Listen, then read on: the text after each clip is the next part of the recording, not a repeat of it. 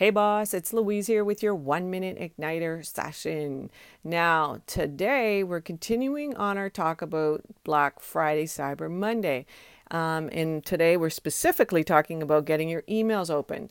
Now, supposedly from marketers, they have found 422% more clicks when they had the word new, N-E-W, in the subject line.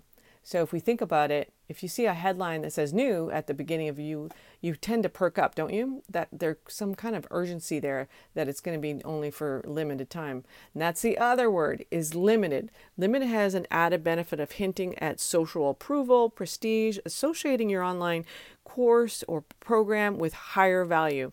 It also creates a little FOMO. You know what that means, right? It's fear of missing out.